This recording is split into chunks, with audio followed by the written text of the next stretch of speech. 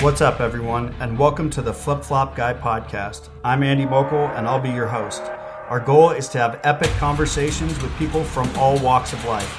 There are no talking points that are off the table. It's going to get wild. We hope our guests inspire and motivate you to walk with purpose as we trudge the road of human existence. Enjoy the show.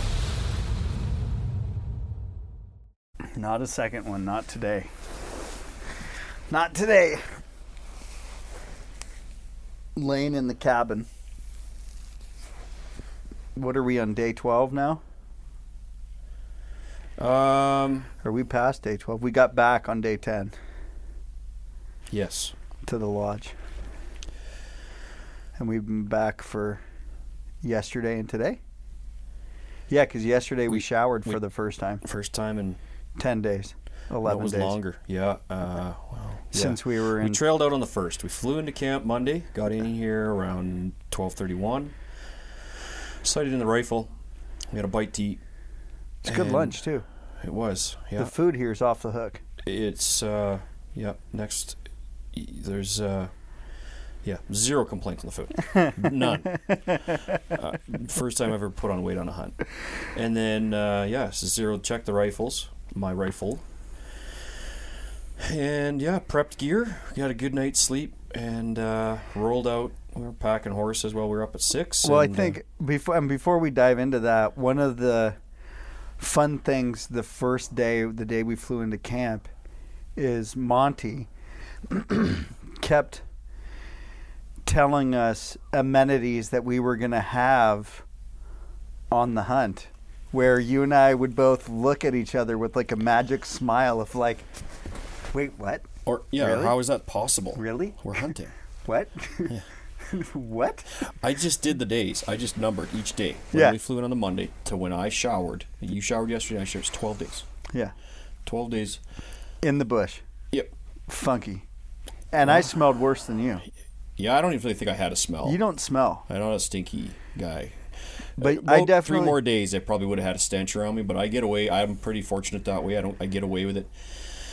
The underwear, changed one underwear on that trip. But, 12 days... Yeah, I changed my underwear once and my socks once, but everything else I kept on. Yeah. And, we got in here and, kind of two little giggly schoolgirls kind of looking around at this epic ranch, something you'd see on a postcard. And horses running everywhere. It is so picturesque, it's ridiculous. Elk feeding in between the horses. And they're all like wild range horses. They're not like, they've never seen livestock or anything like that.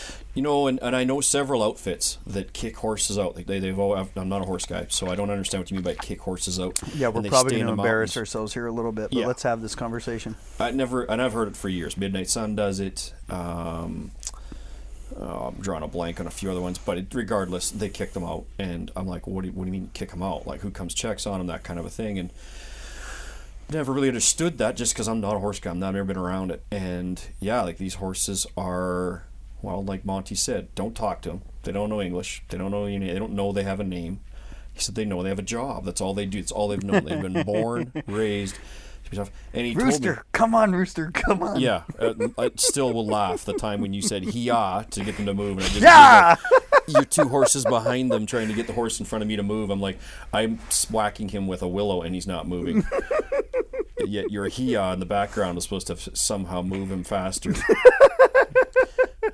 I learned the term pedaling. I've heard that. Didn't know what that was. My left knee still hurts from pedaling. I got the 2 slowest horses that had 1 gear and 1 gear. The safest horses, though. Yeah, well, they were the safest. I'm the only guy horses. that had to hit the eject button on a horse, so I don't know if I'd say I had the safest horses. Yeah, but that was because the ground was frozen solid and it was on ice. True. But I would not argue the fact that your horses were less safe than mine. They were super safe. Yeah. I would not have had an issue getting on any of the horses in that string. Yeah. But, I learned the term pedaling. I learned how to tie a bowline knot. Anyway, we're getting way ahead, but backing up, we're standing there on the deck having a BS session of the one cabin, and there's half a dozen cow elk filtering in between the horses feeding, and this corral. whole kicking them out. They're telling me that they're born and raised here. The only horses they bring into town are the ones that they brought out here to help, with the breeding and that kind of a thing, and raise and just have different strings of horses and ones they can have in town and that kind of stuff. These horses won't survive in town. They'd never seen a beef cow. They've never seen, the only thing they know is a bear, right? And yeah, you start to wrap your head around that when you spend 12 days with them. And I said, like, what do they eat? And he goes, whatever they want. He says, and I mean, they're eating sticks and twigs and roots. Yeah. He said a town horse won't survive. He said these guys will eat a spruce tree if that's all there to eat. And I didn't quite believe that. Still was like, well, whatever. Until you that's an witnessed expression. I didn't see him eat spruce trees, but I saw Rooster pick up a willow shoot that was deader than a doornail.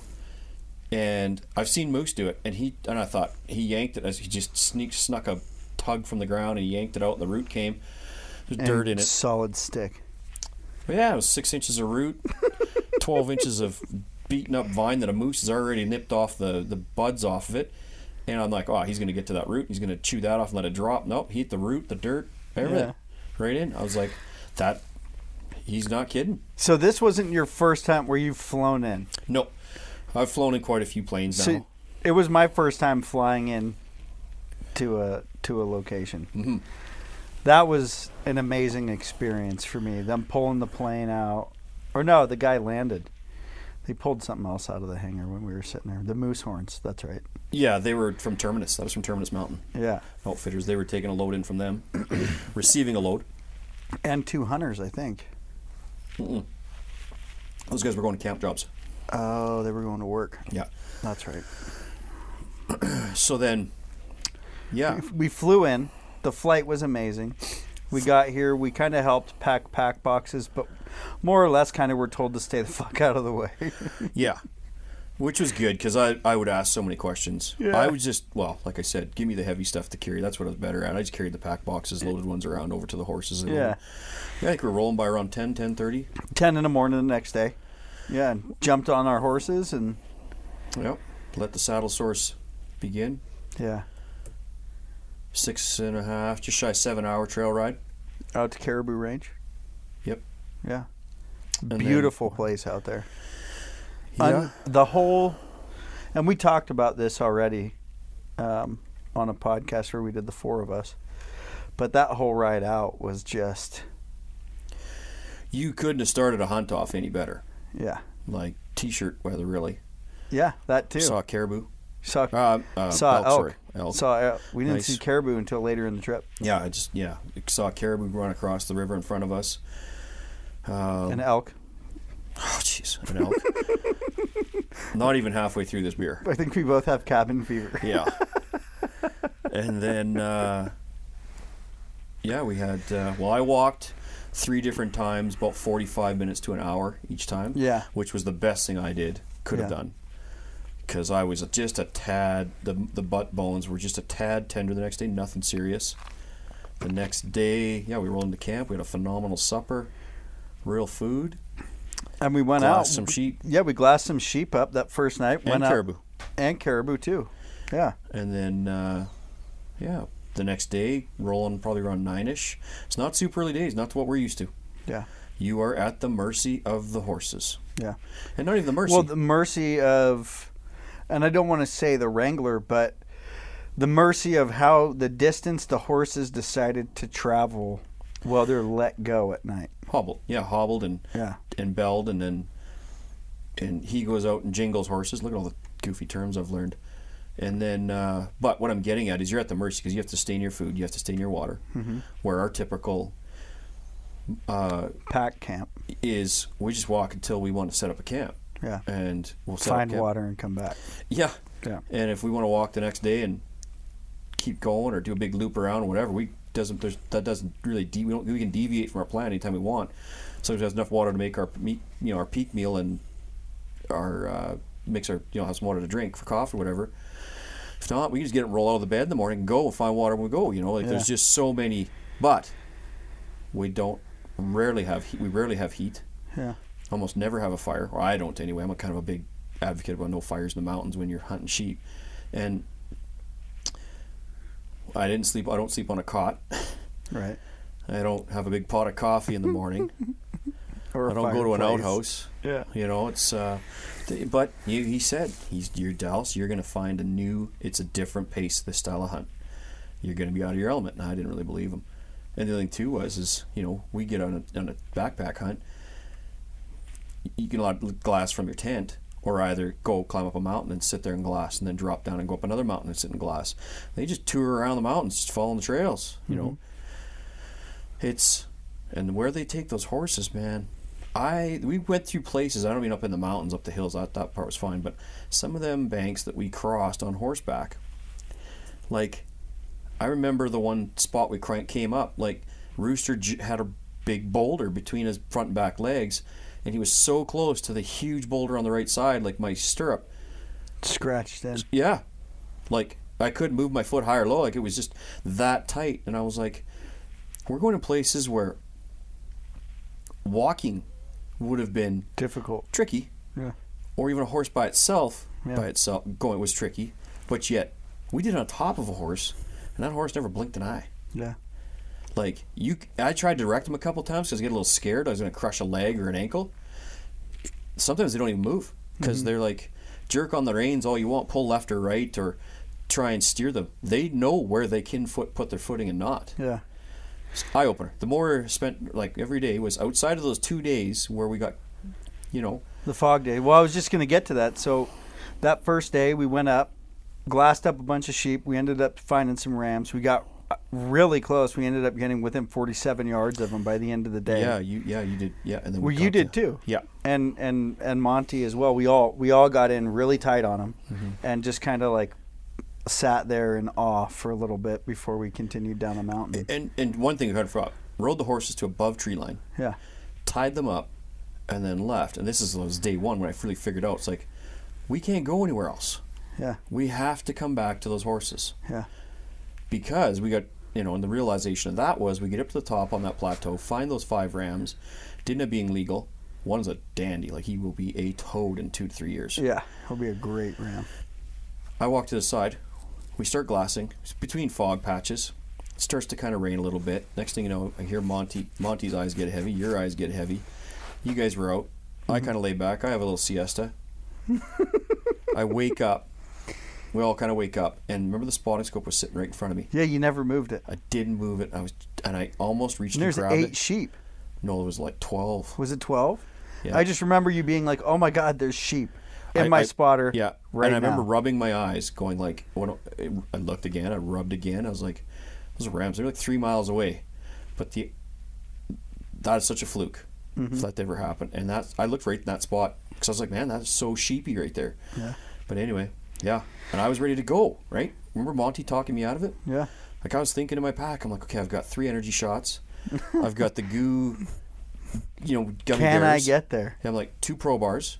Wilderness athlete. It was like 3 miles as a crow flies. Let's straight clarify line. that. Yeah. Who knows how many miles it was down to the bottom, across the drainage, and up and around the other He didn't side. even think I could get down. He figured it was cliffs. I'm pretty sure I could have got down. There was lots of timber, but looking back there, I would have been lucky to have gotten to the bottom and just to the edge of upper tree line on the other side. And I probably still had another 4 to 6 hours after that the next day. But I was prepared. I was like, I'll stay on the mountain. Yeah. Like I would sleep under that tree, let's go. And he begrudgingly Well, I talked think me out of it. he was looking at it more from that's a 3-day stock to get from where we are now, pack everything out. Yeah. And then get back around the mountain to where we need to be in order to get there. For sure. Yeah. Because for us, we're looking at it like, cool, we can drop down this drainage, go straight across, cut across the river, and go straight up the other side of the mountain and get there, and we'll get there. And like I said, that was my probably first come to reality moment. It's like we're at the mercy of these horses. Mm-hmm. They are, and like he said, they're a tool, but you have to take care of them. Yeah. We couldn't leave them tied up for a day. Yeah. You got 4 to 6 hours, or maybe somebody will push. I don't know what the rule is. I'm not going to speak to that, but we never left him for more than about 4 hours. So we ended up getting some rain on the mountain that day. We all jumped in our rain gear. Yep. Got some light drizzle, which rolled into day 2 and day 3, which was cabin bound. Cabin fever. Rain weather And I mean, the cabin is a 10 by 10 box, Yeah. basically, for four grown ass dudes. Yeah, you couldn't rent a hotel room that small. I don't think that you could. And then we put 4 guys in it. Yeah. You can't move the table because that's nailed down. Yeah. The door had 2 massive grizzly bear footprints on it. The windows had grizzly bear footprints on it. Claws over the door. The door had been busted open. Well, yeah. And was cracked in half by The a door grizzly bear. fell on the ground. Yeah. The bear walked in on it. Which was it the second rain day when the bear was in camp when Taylor went out? I think so. Should we use his name? I mean, he's pretty ginger. Pretty ginger. He's kind of camera shy. If we don't say his last name, we'll probably be fine. I don't even know his last name. I think he's got warrants. He's hiding out. That's it. And then day 4 rolled, jumped on our horses, and went and got after it. Yeah, well, yeah, we did. We went up into some area that Monty had never been up into, and it looked sheepy, but I honestly believe that's an early season. A better early season spot. Yeah, it was super cold in there. The feed was gone. It was colder than like it was a wind tunnel. It was nice though. It was beautiful, man. Yeah, like some of those drainages and everything. Yeah, but I mean, early season, it'd be nice and cool in there. There'd still be the wind. There was water. All the grass would be green. There was cliffs within 200 yards of that lake. The water at the bottom. It was just a place for you could see the sheep trails. They were there. I just honestly believe that's either a summering like lambing grounds, summer grounds, or like where the sheep would live through the summer when it's cool and get up in them rocks and still have the sun, still have the water, the good feed, and then. It was just there was epic snow. Trail ride though. Yeah, and saw caribou up in there as well. Did you guys see a moose? We did see a moose. Yeah, you guys saw a moose. Yeah, saw a cow moose. And then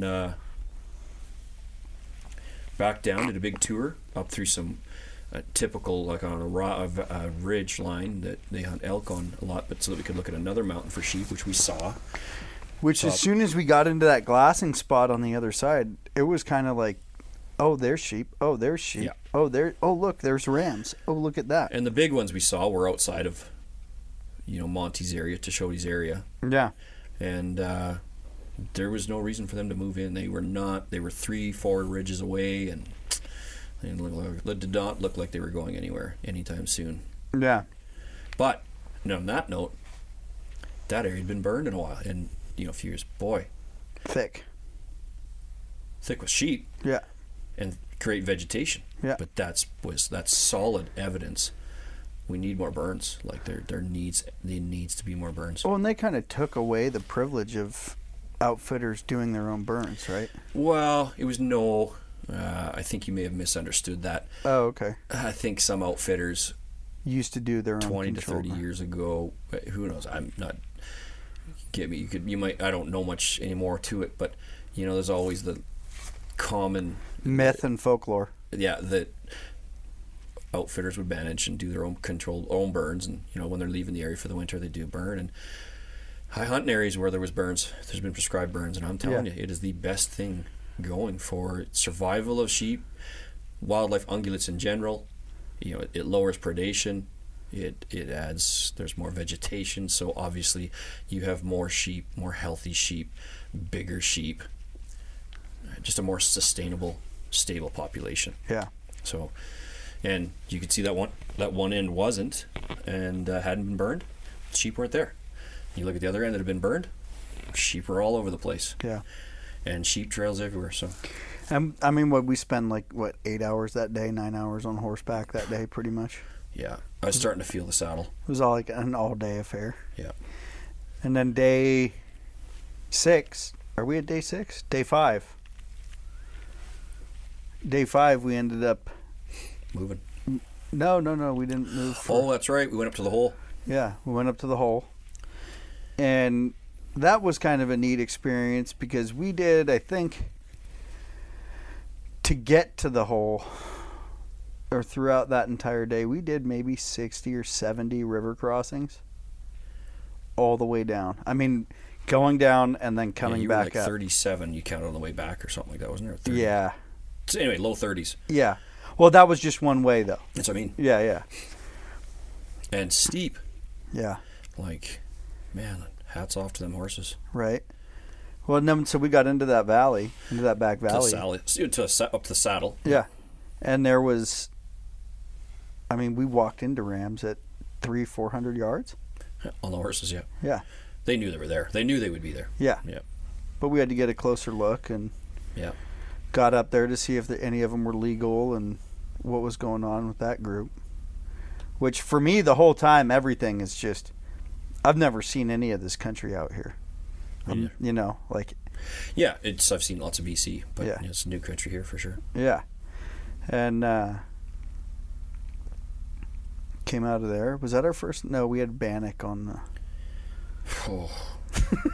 I don't even know how you're remembering this stuff. It's all blur. Bannock, I think, was on one of our first rain days. Started a diary. Right? We should have done a diary the whole time. We didn't, though. So, what'd you think of Bannock? I've had it before. So you have? Yeah, we had to make it in like elementary or junior high. You actually made it in school in outdoor education. Yeah. Oh, that's right. You said you'd had it and it was runny or something. It didn't fully cook through. Ours was just the flour and water and whatever. There's like the 3 main ingredients. Yeah. Like this, we've had several variations of it. So it was very it was a staple, basically a survival food. Yeah. Very simple and easy to pack along and cook. But you do it over fire. Just turn it. Like how Putty he had it? Yeah. Well, she's making those... The little Bannock, balls? You stick it on a stick and you just roll it. Really? Yep. Okay. That's how it's made. That's how it's typically cooked. Oh. Not fried in a pan with deep delicious oil and salts and lard and no. Oh. If you had the pan, you can. But yeah, typically it was how I was taught is it's simple to carry, easy to make. You have very little things to make it and where you go. So on that day when we went into the hole and glassed up those rams and came out and we went to get a better look at some other sheep that we had seen a little bit further down. Where were you at mentally as far as being 5-6 days into the hunt? Good. Not worried at all. And just like, all right, we're seeing rams but nothing that's legal yet. You were just mentally in my head, I was like, we're seeing sheep every day. We're seeing rams every day that we're out. When we see the ram that's legal, he's going to be a good one. Yeah. Like that was in my mind. Yeah. I was just waiting. It was just tick, tick, tick, tick tock every day wait. I was good, solid. I wanted to hike, wanted to climb something. You were getting antsy for a hike. Oh, yeah. I could tell. Yep. Yeah, that was... And my left knee was killing me from pedaling. Was it? Oh, it's still just... Yeah, it's sorry. So what was pedaling? Yeah, it's... Well, I didn't know it was pedaling, and that's what Monty told me after. So it's pedaling your horse and just keeping a light heel going into their belly or their ribs, and that just gets them at one little bit, kind of a half gear faster, because otherwise we were just 50, 20, 30 yards behind all the time. Mm-hmm. And what's this wee shit? Yeah. Well, if you had the two horses that I had, you got good at pedaling. Man. Pedaling and watching them stop to eat, and yeah, man. Anyway. Just got to own that horse when you get on its back. Yeah, well, like I say, when Monty handed me that little willow the next day for rawhide, he's like, "You're gonna need it for this horse," and I didn't believe him. Boy, he did. But yeah. And you think you're kind of like, I felt bad at first, and I was pretty lightly tapping them horses. Yeah. And you slowly kind of figure out how hard you can hit them without being, brutally mean. Right. And boy, one little smack on the butt with that thing, and they're gone. They're moving. Yeah. Cooking. And then you keep tapping them with it. Not nice, and then it just keeps them trying. Yeah, that saves you from pedaling a little bit, because my left knee hurt. You couldn't pedal in the right because my rifle was there on scabbard, so I was like kicking my barrel. I wasn't gonna was wrong. I was just mentally couldn't kick on that side. Yeah, but yeah. So we wake up day 7,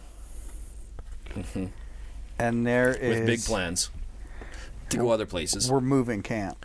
We decided. Yeah, we're moving camp, and we forgot to talk about the bear that night, because that was the night. Was that the night that the bear came into camp?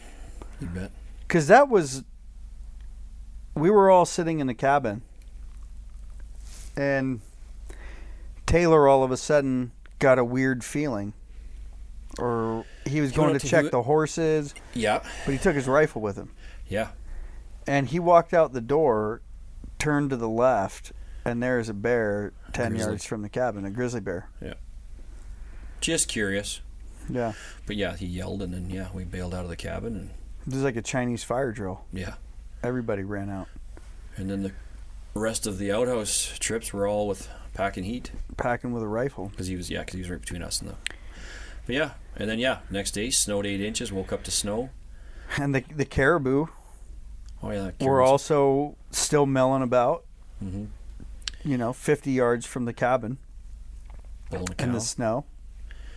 Yeah, and then just, when it's that snowy and not much, everything's covered in snow, everything's wet, everybody's kind of, it just makes everything slower and people are a little bit on edge. And colder.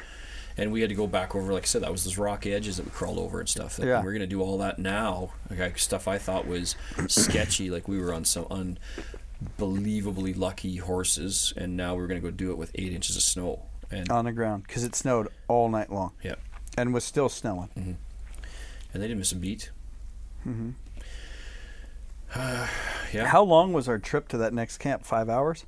I think it's more closer to 6 because we slowed down. They said 4 to 6, depending on, and I think we were close to 6. Yeah, only move as slow as your fastest, or as your slowest horse. Yeah, as fast as I could go on my horses. Yeah, it's as fast as we could go. Yeah. Right, and then got into our next camp, mm-hmm. which that was I liked that area, and it was fun to go from a cabin into a wall tent. For me, I was a little bit more excited than having the luxury Have you hunted that style? Out of a wall tent? Yeah. I've stayed in a wall tent before. But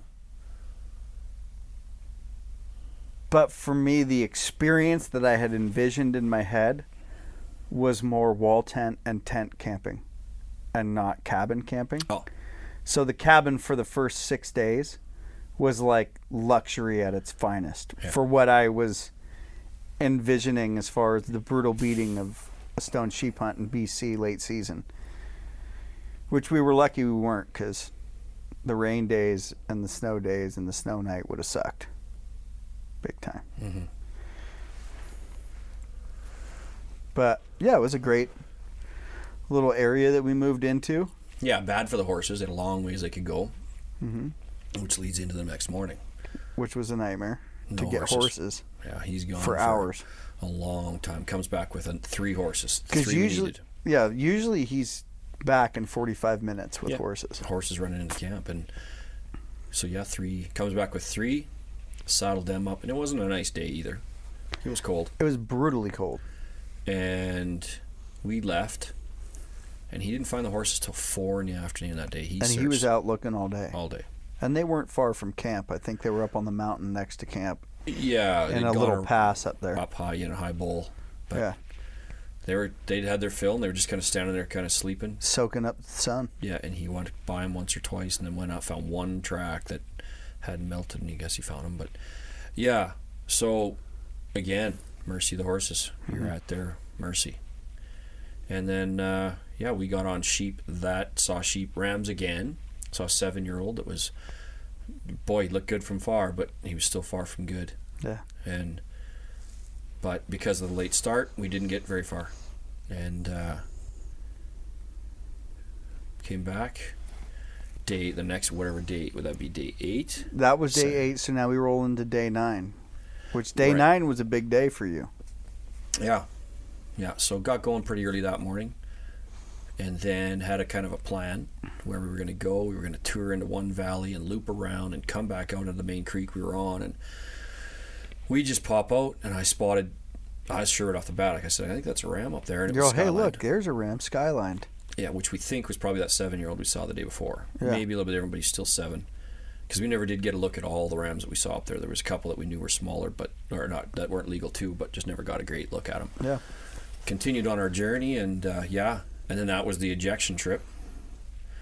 I had a horse that went down, and a stirrup hit the ground. And I haven't. You bailed off so hard because I was on the horse behind you. Yeah, I just took I saw the opportunity to get off. I was like, if this goes bad, I didn't even think about it. It literally, my stirrup hit the ground, the horse lost its footing, and I shot out of the stirrups off that saddle. And my, like I say, only downfall was I went below the horse, the low side of the horse. I should have tried to jump up, but anyway, and it was all good. But it's could have went a lot worse. That horse could have rolled over you and just crushed you. Yeah, and then yeah, we get up into where we were and parked the horses and took a look and spotted a ram that we didn't see, that we it hadn't was a new ram for sure. seen yet Yeah, in any of the places that we looked. Yeah, and he was 8. I confirmed he was 8. Monty confirmed. Well, I would say Monty confirmed. You said that's an 8-year-old ram, and then Monty confirmed it, and then looked back and said, "You do have 8, eh?" And I said, "Yeah, I've got 8." Yeah, and he looked close to being bridge of the nose. Yeah, super close to breaking the bridge of the nose. Yeah, tough to tell at 650 yards through the trees and him not looking, not being 90 degrees to him or anything like that. And also on a angled mountain, steep ass mountain. Yeah, like super steep. And what happened? Yeah, well, I don't know how much detail you want me to go into.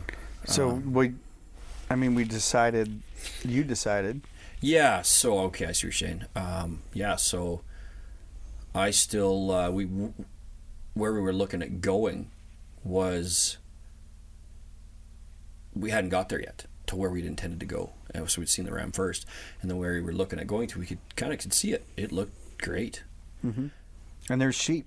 And then we could see sheep on the skyline. You could see sheep on the skyline and down below feeding. So I made the call to pass on it at the moment, and let's go have a boo. We got to go look. So we hiked for about 30-40 minutes, got into that valley, looked around, and there was no fresh tracks, no sheep other than ewes.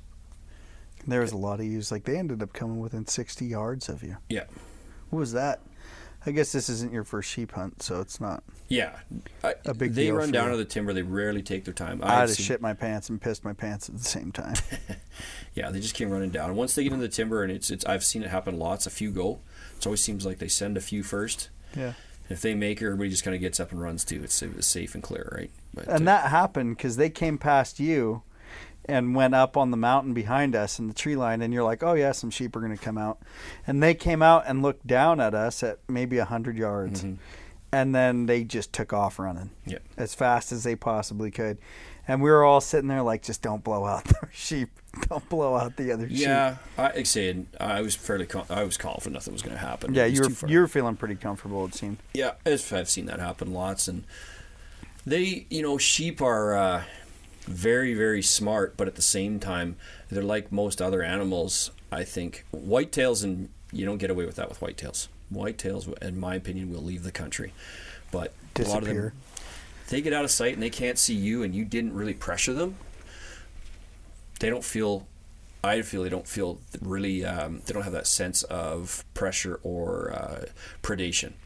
They're just like, they've seen people and whatnot before, but yeah, if you got out of sight, I feel they really calmed down. I knew they would. I was sure they would. Hoping they would at that point, I guess, because it was a tough call. Yeah, we spent some time there, turned around, and I just, let's go back down and see if that ram's still there. So we went back and found him. Well, you found him. Yeah, by accident. Yeah. Totally by accident. Yeah, that's crazy. Crazy how you saw them that way, because he was hidden. Yeah, well, Monty had looked at it with a spotter, and he just saw the ewes up there. Right. I think you had looked at it with either your binos and your spotter, and you hadn't seen it. And I was sitting down with my binos and kind of made like a bump and my glass left my face for a minute and came back on. And when my glass left my face, all I could see was the imprint of the picture that I last looked at in my binos. And in that, I guess, imprinted picture that I could see in my brain, I just saw a ram sticking its head barely above a rock, peeking over a rock, and its horns and the snow in between the sides of the head and the horn. And we'll post that picture eventually. Yeah. At some point, you or I will, and people can catch that. Take a boo at that, and it's going to be neat because it is easy to see if you expand the picture, but it is really neat to see the view. There's a ewe in that picture that's damn near impossible to find. Yeah, well, and there was one behind him too. There was actually two. Yeah, and but incredible and he knew we were there. He was watching us because we had to expose ourselves twice going out, twice coming back in. Mm-hmm. Well, 40 to 50 yard stretch in the open. And walking the distance. Yeah, and you're 700 yards above us, just staring down. Like you saw what it looked like when we were standing up there after the fact. You could see the trail just perfectly gleaming in the sunlight. 2 small football fields we crossed. Right?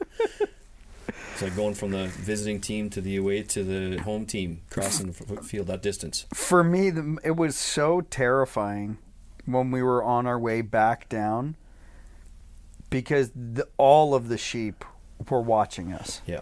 All of the sheep on the mountain. But again, that's that 700 to 800 range where they're very comfortable. Yeah. Right? Whitetail won't do that. Yeah.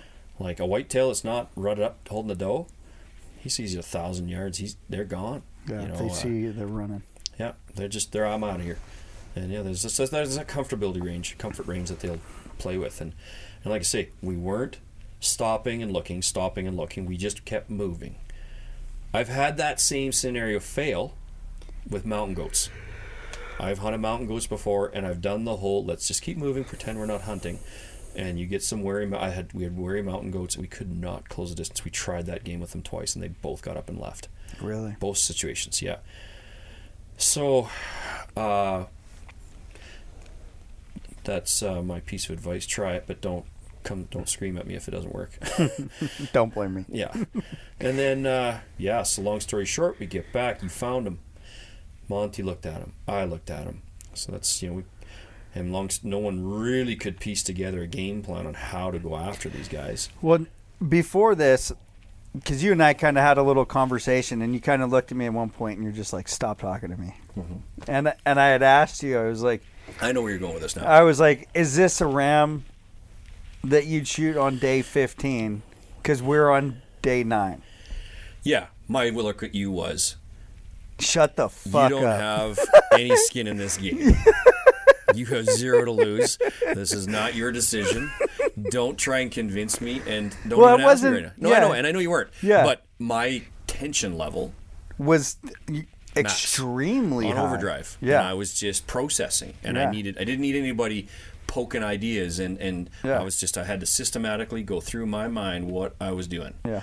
And I don't know if you want me to delve into that. Yeah, man, absolutely. And that's kind of why I brought it up, and I wanted to go into this a little bit because there's a lot of pressure that comes It's not just me with a high financed hunt. Yeah. Because it's not just your life that's affected by it. You're 100% right. I couldn't have done this hunt without. I'm married with my wife. Everything we've done has been mutual decisions, and she supports me in it, and I don't do so. Excuse me. This is my second guided hunt, my Dall sheep being my first. And, these hunts, when you put money down on them, you pay for them, they're a big deal. And it's not like I'm going for 3 slams, or I'm going to do a slam and then go for the 700 club, or it's a one-time deal for me. And, you don't get to where you're going in life and with, your significant other without including them and talking to them. And I also will not do these hunts, both discussions I had with my wife. I said, you have to fully be in support of it. If you're in any way wavering on it and not into it, I'm not going to do it, because I don't want to be there not enjoying myself. I'm going to do it. It's got to be an experience that I like, that I'm going to take in all of it, have fun, and come back with no regrets. Going there and knowing that you're not happy and at home while I'm out having fun, it's not cool, not fair. So I had a support on both of them, and but the flip side, I was trying to be a little picky, and like the Dall sheep hunt, I just knew I had to kill a Dall sheep, and I was really nervous. I killed on day 5 or 6, I can't remember, and my guide told me most guys kill on day 5 or 6. They get nervous because there's a cost factor, and I couldn't go home without a ram, nor could I on this one, and I came home on this hunt knowing I had to get a mature stone sheep, hoping to kill a 40-incher. Yeah, a world record. Who cares, right? Yeah. Call it what you want. The biggest sheep in the country. And at the end of the day, though, I had to have a ram. I had to come home with a ram because there's no round 2. There was no come back again. And that ram fit the bill. It was it's 8-year-old ram. He was quite possibly, from all intents and purposes, full curl, which by either one of those definitions is legal. We knew he was 8, so right there he's legal ram in BC. And then, yeah, the thoughts that ran through my head were, one, if I pass on this ram, don't go up and kill us, and we don't see anything for 4 more days. Or the weather that's coming in. Yeah, and with inclement weather, like weather forecast in the InReach, we were going to have starting Sunday was going to be bad wintry mixes of weather, which out here could change, and we had wintry mixes. Yeah, well, we went from the first week, which was supposed to be all sunny, to getting 8 inches of snow and 3 days of constant rain. Yeah, so. And really, when you were starting to talk to me and trying to, like I say... You looked at me just like, shut the fuck up now. Yeah, I was like, yeah, I could have probably... I don't know exactly what was going through my head, but I know I looked at you and I was just like... Shut up. No, I was just shooting. I was just like, yeah, go grab your camera, do something with your camera. Leave me alone right now. Yeah, and Monty knew what I was doing. Yeah. And but yeah, so I came to the realization that this fits the bill. This was I came for a ram, and I'm really playing. Well, I'd said earlier, I had even a couple in my mind. I was like, "Are you chicken? Are you afraid to roll the dice? Are you afraid?" And see what the next 4 or 5 days hold. Yeah, and then I thought 6 days. Pretty stupid. It's not really 6. You remember, we had to travel back. We had a day to travel back, so you can't even count that, right? Yeah. And if we didn't see anything, we probably were going to move. So we're actually going to lose 2 days. Yeah. So, and only one good day in there of weather at that point. So I really had to have this come to fruition type of a moment, reality moment, however you want to call it, that, do you want to, you going to nut up or shut up? And it came to it's like, I could not look at my wife, come back and say I had a legal ram on the mountain, a respectable legal ram on the mountain, but I decided not to shoot it because I thought I'd find something bigger and not kill anything. Yeah. And in these games, the outfitter, Monty gives everybody a fair shake. If he shows you a fair ram and you turn it down, that's your hunt. We still keep hunting. Yeah. But at the end of the hunt, that's on you. Yeah, it's on the hunter, and it's fair enough, right? Yeah. You can't argue that. There's anybody who argues that logic has no logic, and so, and if in 15, 14 days we don't see a ram, he's going to have me back next year. If we don't get a fair crack at something, I had that discussion prior too. I said, like, if I don't give up and we don't see a legal ram, can I come back? He said, absolutely. So part of the reason why I booked as well with Tashodi, it was. You can't, and there's a lot of outfitters that just give you a handshake at the end of 14 days. That's hunting, and he's extremely fair, extremely kind, and friendly. Yeah. So long story short, after that, I made that decision. We were going to go up, and it didn't seem like anybody had any great ideas on how to stalk this, and I just finally said, "Let's go. We're just going to go straight up. We hit that ridge. We'll make a game plan from there." And we had sheep to our right, and him looking down at us. Not only was it sheep to the right, you had 5 ewes that were feeding down the mountain. That would they end up getting within 100 yards of you 98 guys? 98 yards. 98 yards they fed down from the top. The ridge we were on, they fed down the ridge to us to 98 yards. And looked at us the whole time. Yeah. And so was the ram. The ram was looking at us. He knew we were there. Yeah. Because we use trees to sneak all the way up in our view. But Monty got the spotter underneath the limbs of the tree. And I was looking, I said, I'm going to move out and start getting in position. I had to pop out, like we're talking a 2-foot window, just to swing out around this stump so that I could be hidden behind another stump and then ready to move in position. And set up your rifle. And he was watching through the spotter, and I moved, and he just looked right at us. He saw us. Yeah. So we just froze. Neither one of us moved. We waited, I don't know, it was 15 minutes. Yeah. And then I said to Monty, and I said, it's 380 yards. He asked me if I was comfortable with that, and I said, I think I can do it. I'd shot to 400, practiced solid. I had shooting a 12-inch gong, 5-inch groups, 6-inch groups of 400 yards. So I just had never shot that far. That's the first time I have 100%, and which in these days, 400 yards isn't a long shot. And first time I'd sat down with the intent to 100% dial my gun and shoot that distance on an animal. That's the next thing too. That's the next question mark. Or, not question mark, but the next mental struggle. If you draw blood and don't kill, you also have a ram. So you need to make a shot that you're comfortable with. Monty goes, I said, I'm really good at 300. He goes, well, think of it this way. It's only 80 yards farther. That's what he said to me. And I was like, yeah, I'm good. We're going to do this. So, yeah, waited. And I said to him, I had my pack unbuckled. And I said, when he gets up, I'm going to move up. There was a 6-foot little spot. There was 2 little divots. And I said, I'm going to throw my pack down. I'm going to lay down. I'm going to dry fire once, a couple times if I need it. I said, then I'm going to chamber one. He said, you be the spotter. He goes, yep. He stands up. I do exactly that. I lay down. I said, I'm getting ready to fire. I dry fired once. I look back. He's already plugging his ears. I kind of had a giggle moment. He was like, I'm not quite shooting that yet. And I chambered around and touched off. Felt really good. The gun did move quite a bit. I couldn't find. I didn't see the impact. Monty said you hit, but you hit him back. You hit him back a ways back.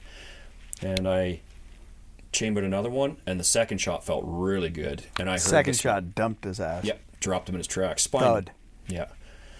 And I remember I watched him hit the ground and legs up point to the sky. And Monty goes, get back on him, chamber another round. And I remember thinking to myself, I'm like, his legs done. just flipped. Yeah, someone knocked the legs out of that table.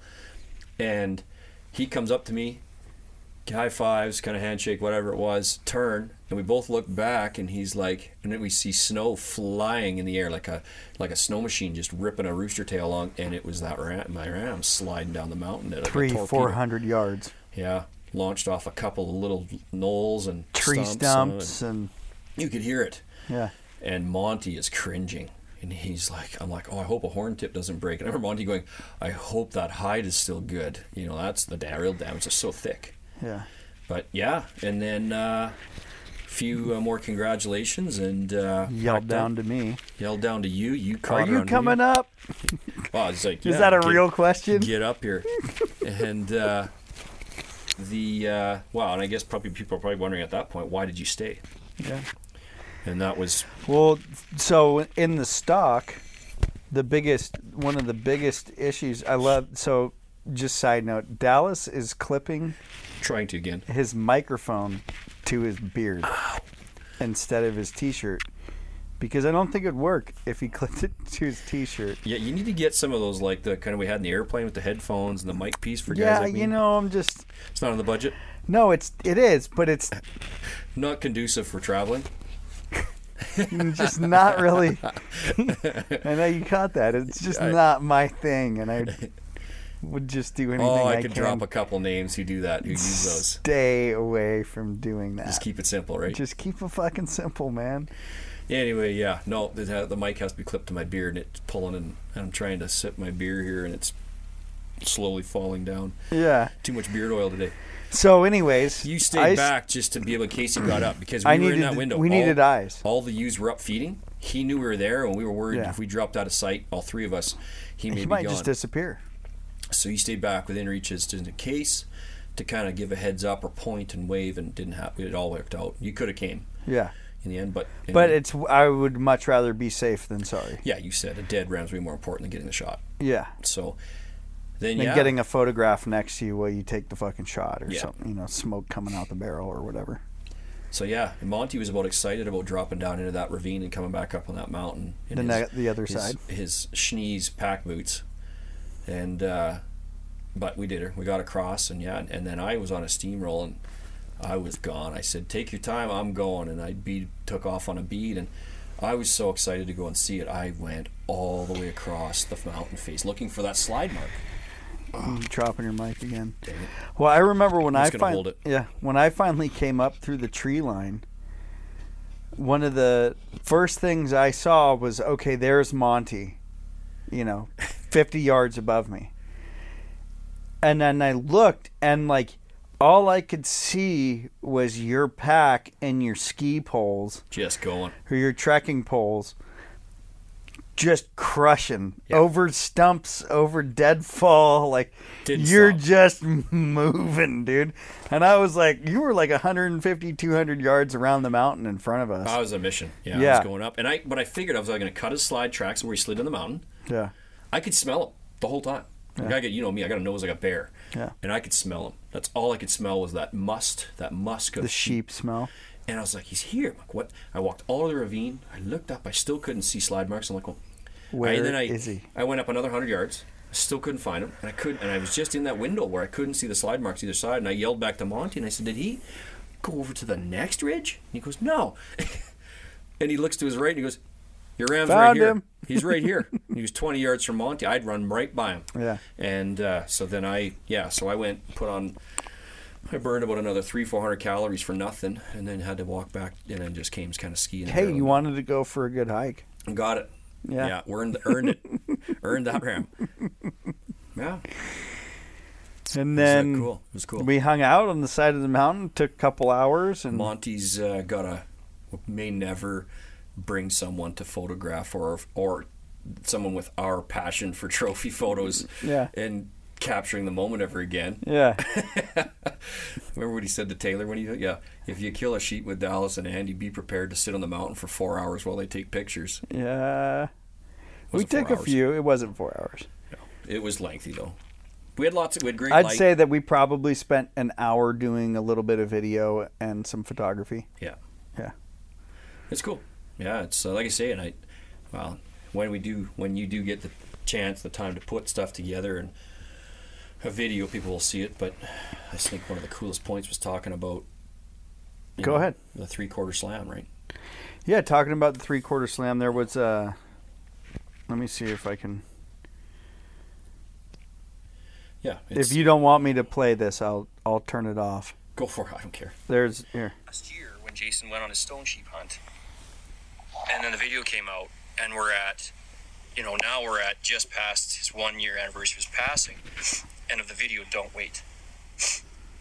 Isn't that crazy? Like, I know you've seen him. I don't know if you ever met him in person. You have, Andy, and People should know. like I say, I couldn't have done this without my That's wife, but right. Same I beside the wouldn't. sheep, the ram. Yeah. I wouldn't be here at all without You're holding the ram's Jason. horns in your hand. Yep. him giving me the opportunity to work for Kuyu. And At that point, I'm getting choked up. when I Yeah. booked my Doll sheep hunt, It was very hard for me to film this he part. was so Really? Yeah. encouraging and just positive and pumped for me. And he's like, and then your stone sheep. And I was like, no, that's not going to happen. And here it is, So I'd say it did. It happened, yeah. And like I say, the irony in this is I probably talked to you, give or take a day or two around when it was his anniversary of his passing, about coming up here. And for me to do this, I was supposed to pay my mortgage off next year. And that's the end of it. Really? Yeah. Why it's much longer. I think the entire reel is about 11 and a half minutes, but Wow. that was a minute of it. Yeah. You know, I don't so have any, it's quite apparent I don't have any problem talking in front of a camera. yeah. Well, I think something that was really cool in that for you having it didn't take away from the magnitude of What was completing your what was 3/4 accomplished. slam Yeah. and what was going on, and that was for me as the person that was behind the lens for all of it. All 8 days to that point, or 9 days to that point, you were just letting your emotions go, and the climax had happened. You remember I told you? I'll tell you. There's something you didn't know about this. Yeah.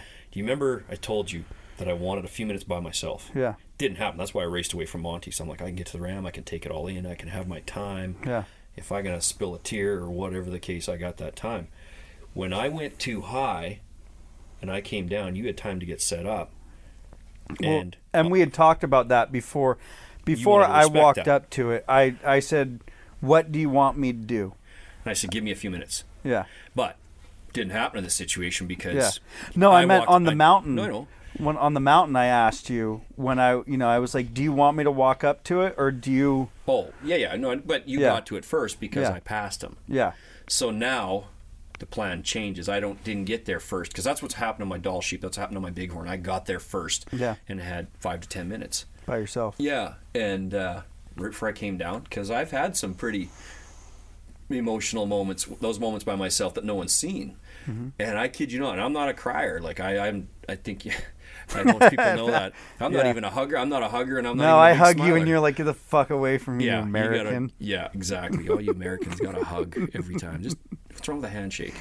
But I actually said to myself, I was coming down. I'm like, all right, yeah, baby, suck it up. No tears in this one. Like, man, I mean, you see a bawling in front of a camera, right? And I started to choke up there, and I was just like, oh, it's the whole, because Jason's passing, my wife and kids, their support, it's huge. And if you don't have wife and kids, you may understand it or be able to appreciate it, but until you know it, until you raise 2 kids and live, I'm going on 28 years being with my wife, with Sherry. So it's she hates it when I say this, but I'm like, I've never done anything longer than her in my life, really. Yeah. It's I mean, you guys have been together since I was 17? Yeah, I was 17. That's what she was telling me when I got to your house and when we were sitting upstairs talking and I was bullshitting. finishing packing up. You were finishing packing up. Coffee. Yeah, it's been a long time, and went through a lot. And anyway, so again, I can't give her enough credit and thanks, that kind of stuff. Yeah. It's so. Well, one of my favorite photos from the mountain is, and I didn't even realize this until after I took the picture, but I took a picture of you holding your phone. Yeah. For your inReach. That's the first person I texted. And the message because you can read the screen from the photo, and like the camera's way above you and just looking down on you looking at your phone. And the irony was, we had done a couple photos that I wanted you to get. Yeah. And I remember pausing. I was like, I was going to get you to do one more.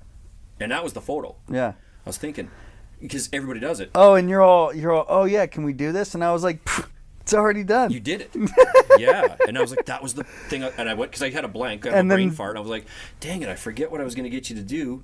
A photo real quick, so I wanted to capture that. And it was kind of the cliche, what everybody does, and you nailed it. You had it. Zoom in on the screen to your wife, and it says ram down. And then her response was, I love you. Yeah. So, yeah, it was cool. Fuck, dude. It gives me, like, I have goosebumps just, talking about it, man. That was so cool. So cool. So, then...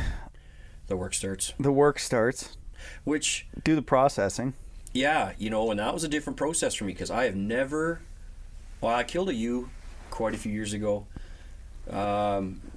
You got to keep the sex attached. And I didn't. And you know what? I was only about 9 kilometers. I was 9 kilometers from the truck. I was solo, and there's not a lot of meat on the ewe, so I kept the 2. I boned out the front quarters and the neck, ribs, tenderloins, back straps, but I kept the 2, the bone and the hind quarters. That's the most bone I've ever packed out in my life on a backpack trip. Yeah. Sure, I'm not talking elk and moose and stuff.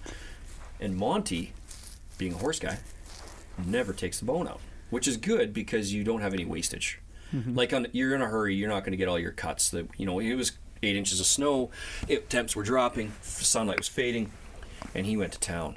And something else I didn't know either. So for our bighorns, 10 years ago when I killed mine, the head was evidence of sex and species. Mm-hmm. We don't have to keep the nuts, genitalia the attached. testicles. Yeah. Each testicle and attached to each quarter. Fleshed that out, attached to each quarter, and it was clean. Like, he did it nicely. Yeah. I was impressed. And so I learned a lot there. Yeah. His whole process on how he capes. So everybody capes a little different. I've always started from the back and worked my way up. He starts from the horns, between the horns, and works his way back. And it was just really cool to learn. I felt a little useless, and I always say this on guided hunts. The guide is there for a reason, and helped. He needed, when he needed hands, he got it. I started peeling back the hindquarters and that kind of stuff and hide and whatnot. But you kind of let a guy, you just can't have too many guys, cooks in the kitchen kind of a thing for that. And it was let him kind of get doing his thing and get on one side, away from it, and then I could work on the other end, and we got it done. But it was really, for me, I learned a lot. And learned a lot on that end of things. But yeah, long story short, I packed, that's going to work too. Yeah, I think that'll work. I've just moved the mic to the brim of my hat. The mic, Monty, we had the discussion the day before, and he said, I packed the horns off the mountain. And I said, from my dead, bloody hands, you will. You said, the fuck you do. Yeah.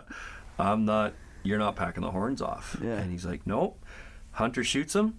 I get him to it. He said he gets him on his wall for the rest of his life. I get to carry him off the mountain. And I said, yep, from my dead bloody hands. Yeah. It ain't happening. You weren't about that I'm carrying it at all. And I think that's the first ram that's ever been carried off horns that he's ever had. He's always carried the horns off, and it's not a big pack. Well, and I've always heard that from a lot of sheep hunters, that carrying from hardcore sheep hunters, carrying the horns off themselves is a very. It's for me. It's a respect in it. It's a respect to your quarry. Yeah. The animal deserves that level of respect, and you're trained 7 days a week to let somebody else carry it off the mountain. Right. It kind of seems pointless. Yeah. Might as well carry my gun in my pack too if you're going to do that. Gym rat shit. Yeah. Yeah. So. Yeah, and then back down to the horses. Jumped on the horses. No, we walked them.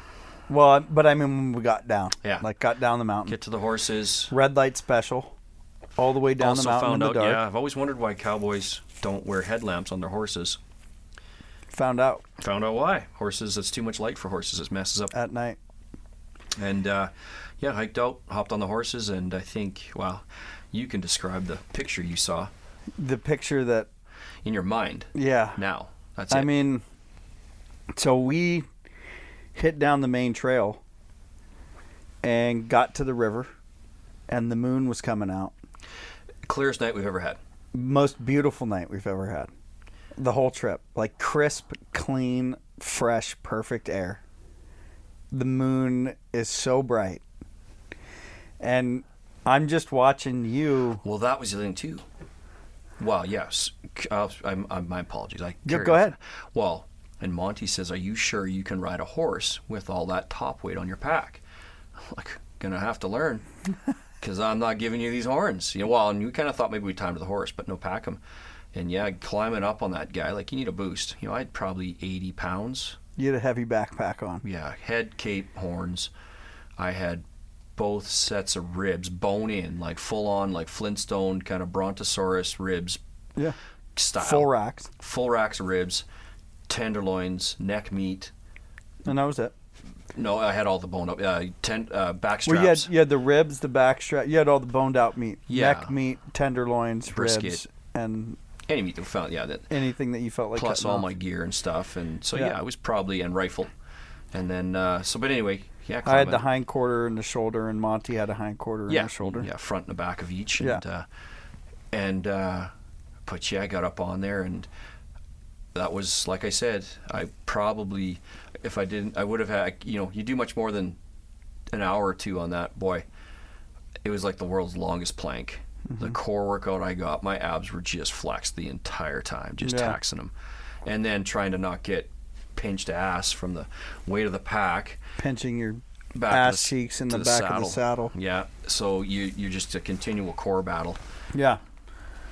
So we were going down the river. The moon was shining just so bright. And I don't know how to really describe. I mean, I was almost on the verge of tears so many times from just watching this, out of so many different emotions of happy and joy feelings. And just trying to place in my head what's happening. Because you're going down in front of me, and we're crossing rivers. And the moon's behind us. And the moon's behind us, shining on you and your pack. And it's just ram horns and you and the horse and the snow and the river. Yeah, and the ice. And it's slow because I wasn't prodding. You ain't going fast. Rawhide to go any faster. Yeah. No need to. Oh, I couldn't have done it. And there's just something about. Well, our discussion was, I'm like, Andy, can you take a photo? I can't. I tried. I'm like, what do you mean? I'm like, what about your iPhone? I can't. I tried. I'm like, what about the video camera I have? It won't work, Dallas. Yeah. And it's just not going to happen because everything has to be stopped. There has to be the tripod, et cetera, et cetera. Yeah. And then you said, this is just going to be. This has to be burned in the memory. Yeah, this is our memory. That's it. Yeah. And I'm just talking about it, dude. I'm getting goosebumps again. Like. I understand so much more about sheep hunting from watching that than I have from the other 3 sheep hunts I've been involved in, which I've mind you, I've been only on 4 sheep hunts in my life, and it's all been in the last couple months. You're a crash course. I'm like a crash course of fucking mania right now. Thrown to the wolves. Seriously. But each time I've learned so much more about the passion that's in it, right? For serious sheep hunters and serious sheep guides. And watching that was literally as a fucking scene from a movie. And it's just seriously, it's indescribable. I don't know how to describe, even to you sitting in front of me right now, I don't know how to describe to you what it's like watching the slow sway of your buddy who just completed a lifelong goal and smashed it, and it's complete, and we're packing out, and everything is... Well, and it was a come-to moment for me because I was doing on the horse going, like, I'm 3/4 slam now, and it's happened quick. 2017, 2019, I put 2 and 3 on there. Yeah. And I've passed a lot of bighorns. I don't need to kill another bighorn. I want to, but I don't need to. It needs to be the... Well, no, but I mean, for a bighorn, for me, it needs to be the right one. Yeah. Now, I don't just need to... I'm not looking for bragging rights or... Yeah. It's got to be bigger and better than the one I have. And that's when it was like, damn, I'm like, I bet you this looks freaking deadly to watch. You know, because I could see Monty in front of me, loaded pack. There was nobody talking. It was just it wasn't somber. It was a moment of respect, and respect's the wrong one. We were tired. We earned it. Well, we were tired, right? And we were all exhausted and happy. Yeah, just happy. Joy. And taking in the quietness and hiking, coming down the mountain, or down the river valley, and down the valley, and going down through the creek, and yeah. So like I say, I was like, man, I bet you this would be a badass photo. And then you said it's just going to be for us to remember, because you just can't capture that. And I learned lots about you and apertures and useless bullshit. Yeah, apertures and shutter speeds, and you can't move at all with a long shutter or a slow. What do you call it? What am I talking about? Yeah, with a slowed shutter speed. With a slowed shutter speed. You can call it that. I was like, I don't even. Now I've seen some of your pictures that have blurred when I've moved and stuff, and it's like, oh man. So that would have been a really great photo if I didn't move a 1/4 inch. Yeah. Yeah. And I'm on a horse that can't stand. That's got the attention span of a 3-year-old. Yeah. And they don't stand still for longer than 3 seconds, because they move, they put their head down to feed, whatever. So something was going to be plus they're walking. And then you need it on tripod too. We get back to camp, and I get to break out the tripod. Yeah. And Aurora Borealis comes in. Northern Lights. Yeah. Beautifully. I mean, where the fuck did that even come from? Yeah, you nailed a bunch of pictures there that are going to be, I'm sure, if someone doesn't adorn those on a magazine cover, I'll be shocked, because they're pretty sweet. Yeah. And then... and then you take the picture and I look at the screen, like, it's all red. And you're like, yeah, it's high exposure. Those are the the red stuff, that's my focal points. Oh, all right. Yeah, well, there that's you go. showing I'll all the shut focus up now. points. I've learned more about horses and photography than I ever care to admit, and will probably ever use. But you'll forget it by the end of the week. But yeah, short of that, she was a couple sips of shots of whiskey after that with Taylor and Monty. And Can I say though, like, when you guys had a couple cocktails that night in the tent, do you remember? And this might have come out after your time, but there was a cartoon and a mouse. Come out after my time? Might have. And a mouse would drink and just get hiccups. Oh, yeah, I remember that. Because you're talking Tom and Jerry. Was it Tom and Jerry? I don't think so. it was. It might have been, but I feel like it was I can't remember. I know what you're talking about. I can't remember which mouse cartoon it was, but because you drank a couple cocktails and got serious hiccups. No. Was it not hiccups? We ate the tarts. Was that what it was? Whatever those things were, the butterscotch tarts. Yeah. Monty laid down, Yeah. and he thought he was going to fart. Yeah, but it wasn't. Almost filled his shorts. Like, Yeah. he knew that was wrong. It was almost a shard. Yeah. He hopped up, and he couldn't find toilet paper fast enough, and he was running out that door. And he was almost ready to go without it. Like, and Taylor started to laugh, which And then- doesn't laugh a whole pile. When he does, he's hilarious to watch. Yeah. And I got Because he giggling. gets into it. Yeah, and this ginger with like Santa emerald, Claus style beard. yeah, emerald eyes, and just cool dude all around. And he's giggling to no end. And I was like, I looked at him because it was funny, but when I looked at him, I just started to roll out the laughs too. And yeah, I had a couple of whiskeys into me, and I laughed so hard. Monty finally gets out the door with he just grabbed a paper towel, Yeah. and we all settled down. And I get it once or twice a year like that, and man, they're like the legitimate sound over. Yeah, someone could have videoed it and used it for sound over hiccups, like Abbott and Costello kind of hiccups. Like, I was just could not kill them. I thought it was from the cocktails, man. I just was laughing. Start giggling, and I couldn't. I'd hold my breath. I'd try and talk, and then I'd go to say something. I'd hiccup right. It was just literally halfway through, almost every word that came out of your mouth was a hiccup. it hurts too. Yeah. But yeah, a couple of whiskeys, and Woke up the next day. slow pack day, nice weather, and but yeah, nice weather, and 6 hours and 20 minutes or something, 6.5 hours. We made a good time. Come back, and knew way we hadn't been through that pass, and came back, and nobody got injured. We had no wrecks. It's a 6.5 hour horse ride home. Yeah, that typically takes them 7, but those ponies, it's the last hunt of the year. They knew they were. They knew they were going home for good. Yeah, and rolled into camp. We had a bite to eat. Just been cabin bound, and we hopefully, if all goes well, depending on weather, Yeah.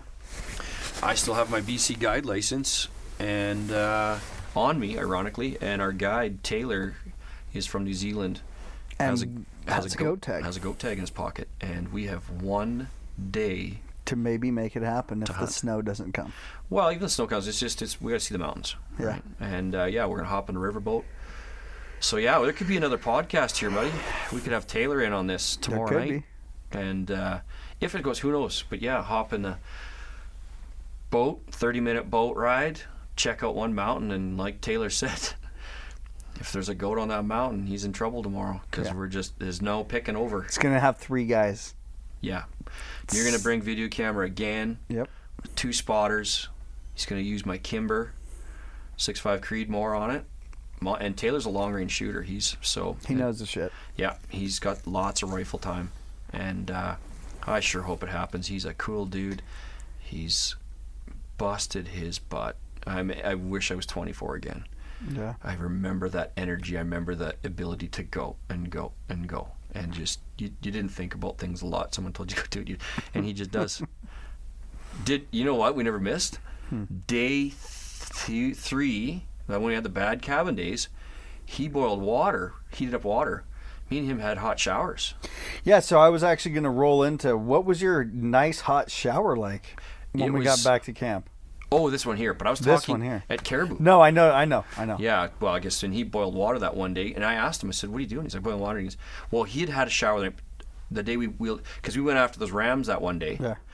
So that was day 2. So it was day 4 because we had 2 cabin days when he did it on the 4th day. Yeah. And we came back into camp, and he was just getting dressed. Yeah. And he just had a hot water. He just had toweled himself down in the cabin by himself. But he said, when you're out here for 100+ days, the little things like a hot towel bath, like just toweling yourself down, wiping yourself down, make them go by quick. It makes it doable, right? If you went 28 days without a hot bath, we were 12, right? So yeah, and anyway, they had one of them hot towel or those bags, shower bags. You just put the warm water in the shower. That was freaking slick. I was quite pleasantly surprised with how good that felt. Yeah, that leads me to how was your shower when we got back here? Well, a hell of a lot better than yours. I don't want to talk about mine. Oh. Tankless hot water heaters. They're amazing if the valve's not all the way open. Well, yeah, the instructions are gone. This thing's been modified and everything else. You're like, Dallas, you've got to go have a shower. It's cold, but it still feels good. And I just could not get into that. I took an ice cold shower I mean, as cold as it was outside, which is damn near freezing, and freezing water from the water tank. Yeah. While it was on, it just wouldn't. Well, the hot water heater was on, but it wasn't heating the water fast enough for. And then I had one, and I thought I had the temperatures, the dials all set. Got into the shower, not working. Within a minute, I was in cold water. So yeah, and you're only around the corner. Let's use the term bathroom as a fairly primitive term. It's just a 3-sided wall with a curtain across it that just blocks the shower. It's a couple stall. sheets of plywood with a shower behind it. So you're out here, and I'm like, get in here and start playing with these valves. Because you wanted me to take a shower with you. Yeah, no. I was like, just come in and play with these valves and start playing around here and see if you can't fix this. And within a minute so you're in there, and you're like, all right, it's getting warmer. The water's getting warmer. Yeah. And we had the valve turned the wrong way, which was what Monty told us to turn it to. Yeah. We'll blame it on him. And then, I couldn't get out of that shower. I felt so good to I still haven't taken a decent shower. I sulked down 3 times, and I contemplated get the grease and dirt off. No, I was, but I was just like, maybe I should just one more time, just soap down. But yeah, no, it felt good. And then that was it. Went for a good feast again last night. We feasted again today. Twice. Breakfast, lunch, dinner. And dinner looks like, what is dinner? I saw them pulling out their side of beef there. Or what is that? No, dude, that's a sheep hindquarter. No. Yeah, tomorrow night. They're having it tonight. No, that's for tomorrow night. We're not doing a flip flop though. Oh. They're gonna. So you're gonna have your first taste of stone sheep. Of stone sheep, yeah. Right on. Me too, actually. Yeah. Or have I had it before? No. Yes, so they took out a whole hindquarter. They cut off the shank though, so you can't do a flip flop with it. And she's gonna roast it or something, and we'll eat that tomorrow. Well, we better get that goat hunt out of the way then.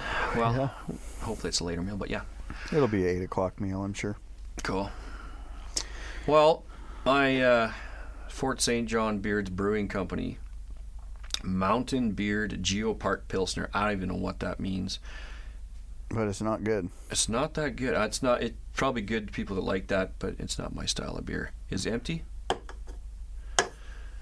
And we got a pack for a goat hunt. We got a pack for a goat hunt. Right on. Yep. Oh, and I hear voices. All right. Over and out. Thanks for tuning into the show, folks. If you'd like to check us out online, our website is www.theflipflopguy.co. You can find out all the information you need to have your own flip-flop in your own backyard. We encourage this, and we'd love to see this happening in every backyard across America.